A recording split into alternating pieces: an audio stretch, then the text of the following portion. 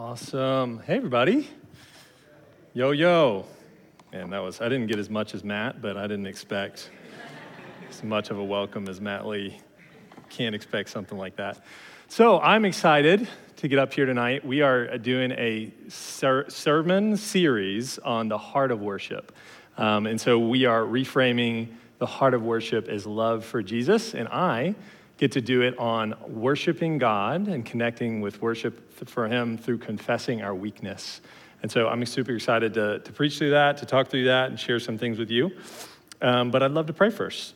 Father, thank you so much for tonight and just the ability to come to your scriptures, to your word, to the reality of the good news of Jesus Christ, the good news of your kingdom, Father. Here and now, that we can know you, we can be your children, we can have you as our Father, loved and cared for. Thank you that our weaknesses don't separate us from you,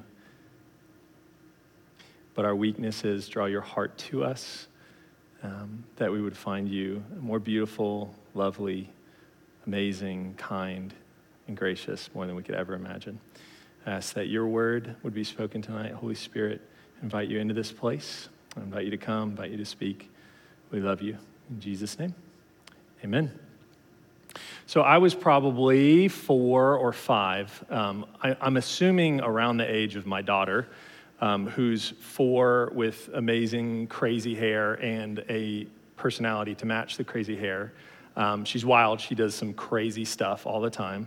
I often, Ellie, what are you doing? What happened here? There's no explanation. And what's cool is I prepared for this sermon, a memory came to me very clear. And I think it's clear for a really specific reason.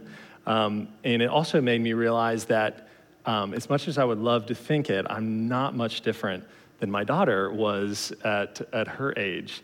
I remember my parents used to plead with me to stop standing in the toilet and treating it like some amazing surf bowl. I don't know why. I remember doing it, and there was no thought of why I was doing it, but I remember doing it. And I just think of these things where my kids now, I'm like, what are you doing? Caleb was 5 or 6. I let him water the fig tree in the backyard. He just comes in the back of our house, just in our living room, just yes, just all over the walls, over the couches. And it's just what is going through your mind? The answer is nothing is going through their mind. They are reacting to what they want to do. And I have a distinct memory when I was in my parents' house, one-story house with one guest bathroom. My parents were having people over, and I was in the guest bathroom of my parents' house, and I found my dad's shaving cream. Again, no reasoning, but I do remember just going to town. I plastered the entire bathroom with white shaving cream, my whole body covered in shaving cream, everything covered in shaving cream. But I remember why it's probably so distinct in my mind. For whatever reason, that moment, as a probably 5-year-old, I was hit with such shame and a recognition of this is a mess that is a big deal. For me, at least, it was a big deal. And I knew my parents were having people over, and I was distraught. And I knew a couple things, that there was no way I could clean it up. It was a mess that was beyond my control. It was a mess that only I was responsible for. And I had, obviously, no answer for it. And so I remember going out into the living room, weeping, and all I could do was go to my dad, crying, and saying, "Dad, please forgive me. I don't know why. Please forgive me." And I remember that moment, and why it sticks out to me so well, is he met me with such kindness. It was a mess that I couldn't clean up, and he laughed with me. It was probably less of a big deal to them than it was to me. But I remember him laughing. I remember him saying, it's okay. It's going to be okay. And I couldn't clean it up. So my dad and my mom ended up cleaning it up. And I remember it so distinctly because I think we've all had those moments when we've made just a complete mess of things, whether as an adult or a kid, and being able to come with nothing. I can't help you. I can't repay you. All I have is this mess that I made, and being forgiven and being helped and just receiving kindness and love. Nothing else. Without being able to bring anything other than my own sin, my own failures. So I want us to take us to Luke 7. So if you could turn to Luke 7, we're going to start in verse 36. I want to talk about two areas of worship that come in our lives to our Father, to God, to our Lord Jesus, that are uniquely expressed and only found in confessing our own weaknesses. And the first weakness that we have is the mess that we've made of things, our own sin and our own failures.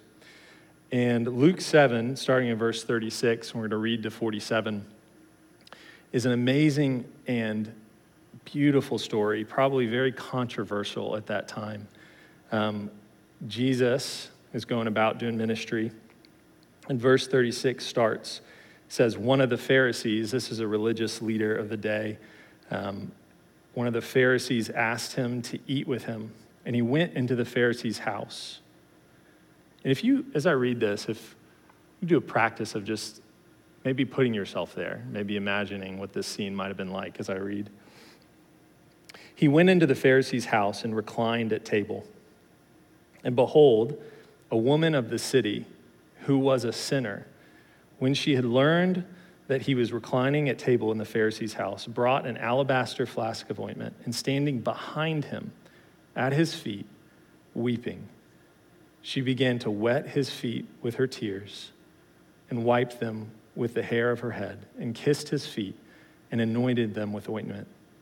Now when the Pharisee who had invited him saw this, he said to himself, if this man were a prophet, he would have known who and what sort of woman this is touching him, for she is a sinner.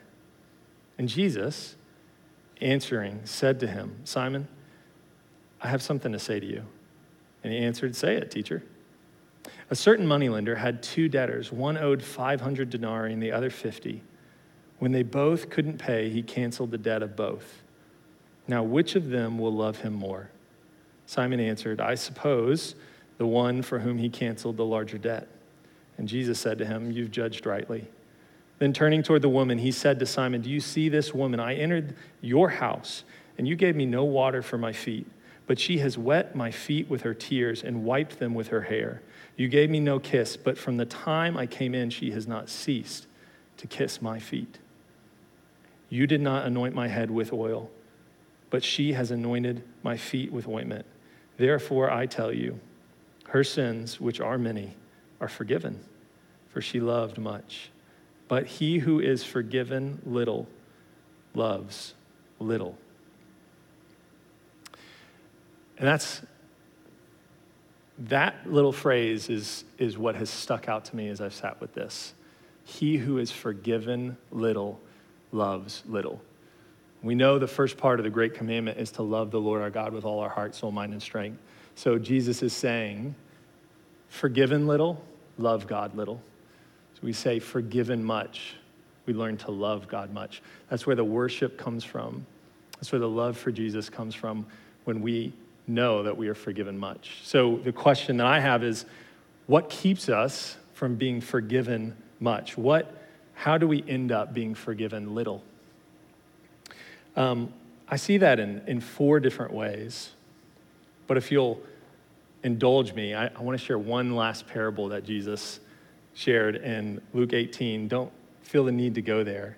But Jesus told this story about some who had great confidence in their own righteousness. It starts in verse 9 of Luke 18. Two men went to the temple to pray. One was a Pharisee and the other was a despised tax collector. The Pharisee stood by himself and prayed this prayer, I thank you, God, that I'm not a sinner like everybody else. I don't cheat, I don't sin, I don't commit adultery. I'm certainly not like that tax collector. I fast twice a week and I give 1/10 of my income. But the tax collector stood at a distance and dared not even to lift his eyes to heaven as he prayed. Instead, he beat his chest in sorrow, saying, O God, be merciful to me, for I am a sinner. I tell you, this sinner, not the Pharisee, returned home justified before God. For those who exalt themselves will be humbled, and those who humble themselves will be exalted. I think the first and most clear reason we end up being forgiven little is just our self-righteousness. It's our delusion that God doesn't have a lot to forgive us. That we look around and we see other people and it's just easy to I'm not doing as bad as that person. And we lose sight of the immense forgiveness that God has for us. And when we do that, when that happens, everything breaks down. Our ability to enjoy him, to love him, to grow in holiness, all of it breaks down. We have to know that we aren't self-righteous. We have a God who has made us righteous through faith in Jesus. So one of my favorite quotes is from a guy named Jack Deere. He was doing a talk and a little sermon, and he said, in his spiritual journey, in his walk with Jesus, he noticed a stark difference in what he calls, I've noticed the difference of when I feel spiritual or when I feel loved. When I feel spiritual or when I feel loved. When I feel spiritual, I feel like I've been doing a pretty good job. I've checked off most of the boxes. I've fasted twice a week and given 1/10 of my income, like the Pharisee would say. But when I feel loved, something totally different happens in me. There's a fruit of being loved that is light years and universe difference than feeling like I'm spiritual. There is a guy named John Newton who was a slave ship captain, or he worked on slave ships. He was a absolute wretch in his words. He wrote the hymn Amazing Grace. And he wrote so beautifully on just how this works for us in our lives with God. When we encounter his love and his mercy, he says the only remedy to self-righteousness, the only remedy to experiencing the worship and love for Jesus is that after long experience of their own deceitful hearts, after repeated proofs of their own weakness, willfulness, ingratitude, insensibility, they find that none of these things can separate them from the love of God. Jesus becomes more and more precious to their souls. They love much because much has been forgiven of them. And the fruit of receiving this forgiveness, whoever is truly humbled by this will not be easily angry, nor harsh or critical of others. He will be compassionate and tender to the infirmities of his fellow sinners, knowing that if there was a difference, it's grace alone that's made it. He knows that he has the seeds of every evil in his own heart. I don't know about you, but that's the person I want to be. Not critical, not filled with comparison. I want that gentleness, that kindness. And we see it so clearly in these two stories that the Pharisees, they weren't thinking at all about the way that God had met them. They were thinking about what they had accomplished for God, the things that they had done for God. And yet, the person who came with the most sin went away rejoicing. In fact, Jesus said at the end, your faith has saved you, go in peace. He didn't say that to the Pharisee. He said it to the prostitute who came weeping, wouldn't even stand in front of Jesus, came behind his feet, went down to his feet. Normally you anoint the head with oil. She couldn't even get that high. She stayed at his feet. And the tax collector who said, I can't even look, like, God, have mercy on me. Jesus says, that's the one that went away justified. And he told the Pharisees, go and learn what this means. I don't desire sacrifice. I desire mercy. I desire compassion. And he knew that the only way that we get there is we experience the love and mercy of God through Jesus, who cleanses us, who takes away every sin and doesn't say, I want you to repay me. I want you to feel the weight of this, sit in this for a while. He wants to set us free. So that's the other piece of how we are forgiven, how we can be forgiven little, is we can still have a lot of stuff to be forgiven of. We can actually know that we are filled with sin and just be absolutely sitting in shame and still be forgiven little. The prostitute came in, Jesus said, her sins are many. And the reality is we can also come to Jesus, or we actually can be operating in this world with our sins being many, but we don't come to Jesus because of shame, because of hiding, because we don't think God will respond to us like a loving father who wants to wipe it away and to start over, who wants a clean slate, who doesn't want to hold it. He doesn't want us to sit with it. He wants us to move forward with him. The tax collector obviously felt the weight of his sin and rebellion against God. Feeling the weight of our sin, feeling the shame of it, it's not a bad thing. We're designed to live in God's world, in right relationship with each other. And so feeling that weight is not a bad thing. It's when we don't come to God with it. It's when we feel like we have to hide, we have to distract ourselves with other things. We can't come to God in that way. But it's cool that Jesus says, I tell you, the sinner, not the Pharisee who is justified. For those who exalt themselves will be humbled, but those who humble themselves will be exalted. It's God's heart that when we're faced with our own wickedness, he wants to exalt us, but we have to humble ourselves before him first. We have to be able to come and confess our own weakness and come similarly to, like, I make this mess in my parents' bathroom. I have nothing to cover it up. I can't do anything, but so often we do everything else that we can before coming to God with just openness and just the rawness of this is how it really is. This is how bad it's gotten. And I need you to wash it away. But God's heart is to do just that. He loves to take our shame. Jesus said to that woman, your faith has saved you, go in peace. And God longs to say that to us. When we are burdened with our own sin, God's heart, his desire, is that he would look in our eyes and say, go in peace. Your sins are forgiven.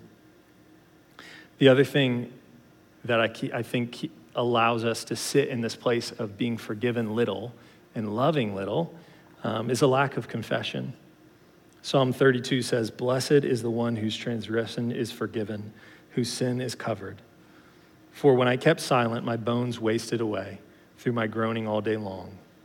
I acknowledged my sin to you. I didn't cover up my iniquity. I said, I will confess my transgression to the Lord. You forgave, and you forgave the iniquity of my sin. My experience throughout my walk with Jesus is that when I am unable to confess my own sin to another human being, it is almost impossible for me to receive the forgiveness of God fully and completely. To believe, to come in front of another flesh and blood human and lay that open and be loved in return. There's so much power in that. There's so much that opens up the door of God's forgiveness that we actually receive it. Because the question is not whether there is forgiveness, it's whether we can actually receive that forgiveness and live in it, live free, completely free. One other thing that I wanted to say, just as a testimony, is that in my life, one of the most powerful things that has created the most intimacy in my marriage is getting with Kara and opening up to her my own failures and being raw about them, things that where I have wronged her, or just shameful things in my past or shameful things in the present, and her doing the same. There's something that has done for us and for our relationship that has created some of the deepest intimacy. So I would commend that. It is not easy, and it's not always the right timing, but I really believe that is a huge piece of coming together in our marriages.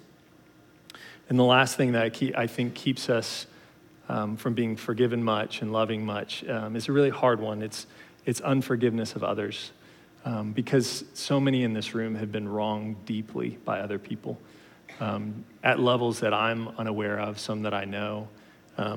And there is a reality that is really clear in Scripture that God doesn't want to leave us there. He will give us the help that we need.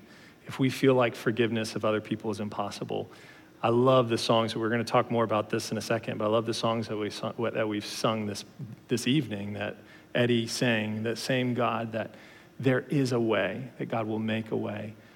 There's such a block of receiving God's forgiveness for us when we are not able to forgive others. Jesus said it in his prayer as he taught his friends, his disciples, to pray, Father, forgive us as we forgive everyone who's wronged us.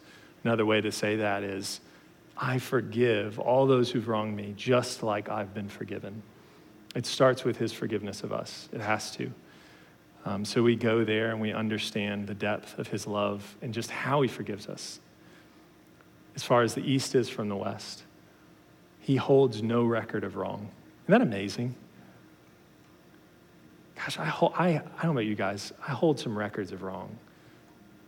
And it takes a lot for me to lay down those records of wrongs that other people have put against me. And God just doesn't do that. We have to seek him. We have to come to him. We have to get close enough to know his heart and to understand that is how he is. That's really what he's like. And until we do that, there's just a love for him that won't be in our lives and in our hearts. It's so contingent on our ability to be forgiven. We, through confessing that weakness, we encounter a God that's better than we thought. When we really screw up, like the tax collector or the woman of the city who is a sinner, when we really screw up and when we encounter just extravagant love from the God who's holy, completely holy, and he just receives us and he accepts us, there's nothing there's nothing like it. There's nothing like that worship and love that comes from that. But the other piece of the weakness in our lives is we live in this broken world. And maybe it's not our own sin. Maybe it's not our own failures. We live in a world at war. We live in a world where the Bible says it's ruled by Satan. It's ruled by the adversary of God. So as Jesus' people, especially, we encounter just so much disappointment and pain and hardships. And Jesus promised it. He said, just in this world, you're going to have trouble, but take heart. I've overcome the world. You don't have to be afraid. But he promised that there would be difficulty. So there's so many things that we encounter in this world because we're weak and we're vulnerable. Jesus entered into this world weak and vulnerable, and he experienced the full spectrum of the pain, disappointment, loss, everything. Feeling the effects of this brokenness in this world are inevitable. But there's something about going through the pain of this world, not that what we cause, but maybe through relational pain, maybe through sickness, maybe through persecution. And we don't have to look far. I mean, the news is full of it. This world is broken. There's tragedy and sadness. But for God's people, there is this reality of we live in a world of trouble, but there's also another reality that we're God's kids. And that the scripture says, and New Testament talks about over and over and over again, that God does not waste the pain. He doesn't waste the hardship. He doesn't waste the difficulty. If we'll let him, if we'll open ourselves up, if we will trust him, if we will put our lives in his hands, in the middle of the mess, in the middle of the pain, what he brings through that, the worship that he brings, the love for Jesus, the experience of who God is, that also is a unique and irreplaceable form of worship that nothing else can produce. The different parts of the New Testament say some crazy stuff, like James 1 says, "Count it all joy, my brothers, when you meet various trials. For you know the testing of your faith produces steadfastness. Steadfastness having its full effect, that you may be perfect and complete, lacking in nothing." Those are hard things to hear. But we're not hearing in that we count it joy, those things that are bad. The things that are hard, the things that are broken in this world are just bad. There's no other explanation, because the story that we live in is Jesus entered into this mess, announcing the good news of the kingdom of God, saying that this world will not stay as it is. There's a plan. Jesus didn't just come to forgive us and restore us to God. He did, but he came to restore all things. And so as God's kids, we have a hope and an expectation of a future that the world does not have, that God is working right now here to make all things new, and we get to step in and be a part of it.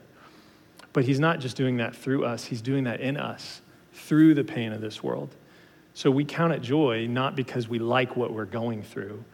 We're not making things up and living in a fantasy world. We count it joy because we believe, we really believe at a core level, even before we feel it, even before we see it, that he is my Father who loves me, and he is working this thing for my good. And that he won't disappoint me. One of the most clear pictures of this is a book that some of you may have heard of. It's called The Hiding Place. Corrie ten Boom. I know that most of you have read that book as a kid. I read it as a kid, and then I read it as an adult probably a year and a half, 2 years ago. And I'll just say it hit me in a different way. It was really, really powerful and kind of wrecked my world for a few weeks. And it still is. It's obviously still with me. Corrie had a sister named Betsy. Corrie and Betsy, long story, they lived during World War II. They hid Jews in their house to protect them against Nazi concentration camps and death. And as they did that, they themselves got taken to concentration camps. Their dad, who was this amazing man, a saint, was taken and ended up dying alone in a corridor of a hospital, neglected, completely alone. A man who had orchestrated this amazing sacrifice of hiding these Jews. And Corrie and Betsy eventually ended up in a concentration camp called Ravensbrück. And it was just a complete understatement to say a horrific place, that it's kind of shocking to see that humans can do this, what this concentration camp did to other humans. And they found themselves there. And they found themselves in the barracks of the Ravensbrück after a journey that Corrie took of really believing God, wrestling with how can this be okay? God, what are you doing? Betsy was a little bit further ahead of Corrie in her faith in believing God. But they found themselves in one of the barracks reading these words: "Who shall separate us from the love of Christ? Shall tribulation or distress or persecution or famine or nakedness or danger or sword? No, in all these things we are more than conquerors through him who loved us." Corrie writes this after she read those words in Romans: "It was not a wish, it was a fact. We knew it. We experienced it minute by minute, poor, hated, hungry. We were more than conquerors. Not we shall be, we are. Life in Ravensbrück took place on two separate levels, mutually impossible. One, the observable external life, grew every day more horrible. The other, the life we lived with God, grew daily better, truth upon truth, glory upon glory." Remind me of Paul, who said, "We don't lose heart. Though our outer self is wasting away, the inner self is being renewed day by day." There was something that Corrie and Betsy understood, realized, and received of who God was for them only in the middle of the worst possible situation. But it wasn't just seeing God come through when circumstances didn't make sense, and the circumstances didn't lead to peace or joy, but they were experiencing it. They were living in it because the Spirit of God was in them, working in this concentration camp. The other piece was the fellowship that they had with Jesus. There's something that the suffering of this world that Jesus entered into, whether it's persecution or whether it's just experiencing the vulnerability of living in this world that Jesus entered into, there's an intimacy, there's a knowledge, there's a knowing of him that Paul talked about, the fellowship of his sufferings, that can only be found in those places of pain and hardship, in seeking him, clinging to Jesus in the middle of that. This was brought so beautifully to life to me as Corey went on to tell the story of her and Betsy in Ravensbrück. She said that every Friday, the Germans would line up these women to do their medical exam every Friday. And they made them take off all their clothes, so they're completely naked, totally emaciated, barely fed, skin and bones, bloated bellies, and they made them walk through this corridor with all the German soldiers watching, smirking, mocking them. And they did their medical exam, and they came back. And shortly after God was doing this work in Corey, they had to do that Friday walk. And this is what she writes: "But it was one of these mornings while we were waiting, shivering in the corridor, that another page in the Bible leapt into life for me. He hung naked on the cross. I had not known, and I had not thought. The painting, the carved crucifix, showed at least a scrap of cloth, but this, I suddenly knew, was the respect and reverence of the artist. But oh, at the time, on that other Friday morning, there had been no reverence. No more than I saw in the faces around us now. I leaned toward Betsy ahead of me in line. Her shoulder blades stood out sharp and thin beneath her blue mottled skin. I said, 'Betsy, they took his clothes too.' And ahead of me,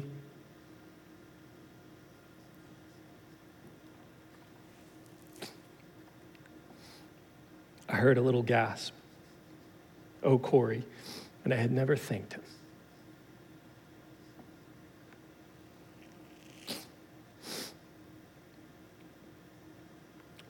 What they received that day, I miss most of my days. The fellowship they had there, humiliated by the evil of this world, was something that could not be taken from them. Their humiliation and suffering welled up into worship as the thought of their Lord, who had already gone before them and was present with them there.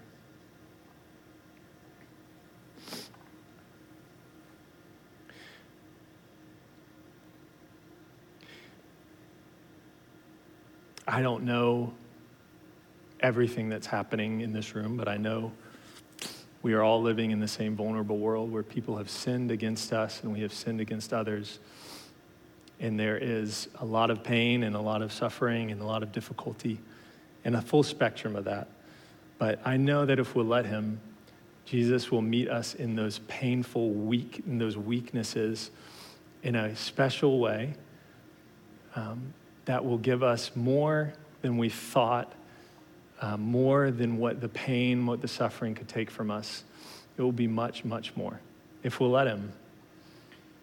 If our hearts will allow ourselves not to focus on what is being done to us or the circumstances around us, but to invite him in and to cry out to him. Because the Bible is full of people that were not content with their circumstances as they were, but they knew a God that they believed could come through. And they cried out to him. Psalm 27:9 says, "Hide not your face from me. Turn your servant not away in anger. I believe I will look upon the goodness of the Lord in the land of the living. Wait for the Lord. Be strong. Let your heart take courage. Wait for the Lord." They weren't content with where they were, but they knew a God who was with them in the middle of it.